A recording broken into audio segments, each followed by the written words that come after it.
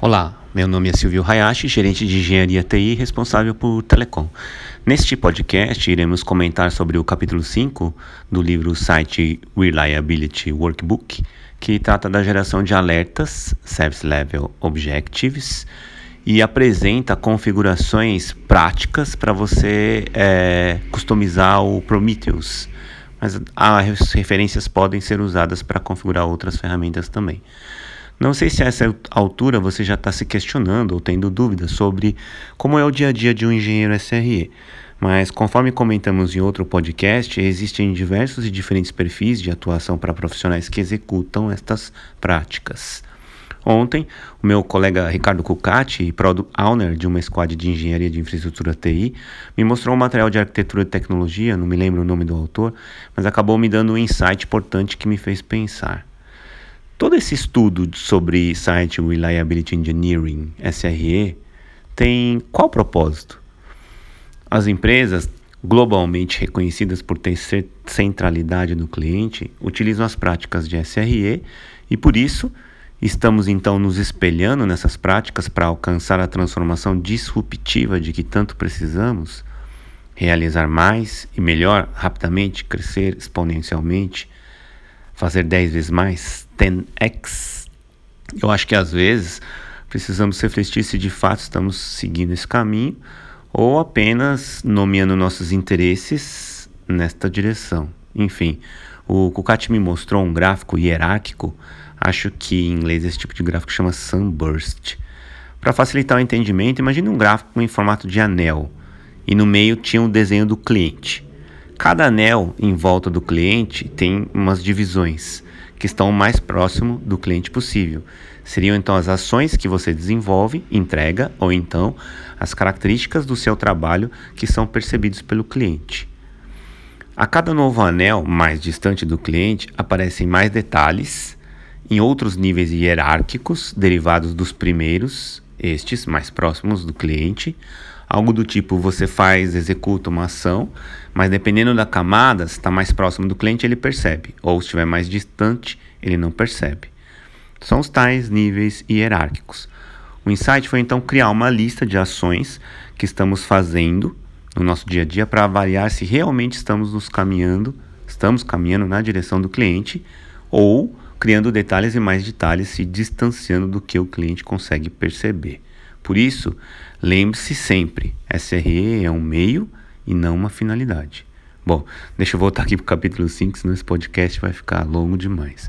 Nesse capítulo são dadas orientações específicas sobre como transformar os SLOs em regras de alertas para que você possa responder a problemas antes de consumir muito do seu orçamento de erros. Error budget. É um sonho, né? De qualquer um que trabalhe com gestão de nível de serviço encontrar o que está errado antes que os clientes percebam, ou antes que todos os clientes percebam, né? E atuar na correção para não afetar muito os SLOs e consumir o error budget e acabar rompendo os Service Level Agreements, os SLAs. Os exemplos apresentam uma série de implementações cada vez mais complexas para alertar métricas e a lógica. Discute a utilidade e as deficiências de cada método e são exemplos que usam um serviço simples orientado às solicitações com a sintaxe do Prometheus, que é um aplicativo utilizado para você monitorar tais parâmetros em produção. Você pode aplicar essa abordagem em qualquer estrutura de alerta, mesmo não sendo o Prometheus. São então apresentados 6 formas de configurar regras, chamadas rules, significantes de alertas que gerem eventos para que possam te ajudar. Para isso são levados em consideração os seguintes atributos: precisão, a proporção de eventos detectados se ela foi efetiva ou não, e a precisão seria então de 100% se todos os alertas corresponderem a um evento significativo ou algo que realmente tenha que você tomar uma ação. Observe que os alertas podem se tornar particularmente sensíveis a eventos não significativos, que são os chamados falsos positivos, durante períodos de baixo tráfego. A proporção de eventos significativos que você detecta é essa precisão. O recall é o inverso, né, que é de 100% seria se todos os eventos significativos resultarem no alerta. O terceiro Atributo é o tempo de detecção, quanto tempo leva para enviar notificação em várias das condições que você configurou. Tempo de detecção longo pode afetar negativamente o orçamento de erro, porque demora mais para detectar, vai consumindo com indisponibilidade ou com baixa performance. O reset time, que é o quarto e último atributo, apresenta quanto tempo os alertas de restabelecimento de serviços ou do parâmetro, né, são apresentados depois que um problema é resolvido.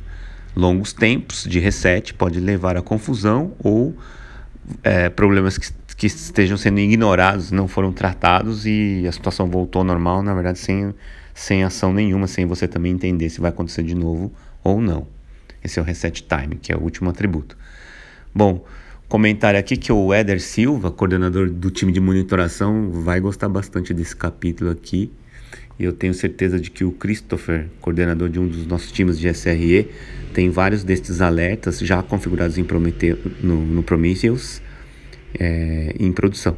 Me esqueci de dizer que eu quero deixar aqui um alô para a Tayane, para o Paulo e para Jack, que conseguiram me convencer a tirar a musiquinha.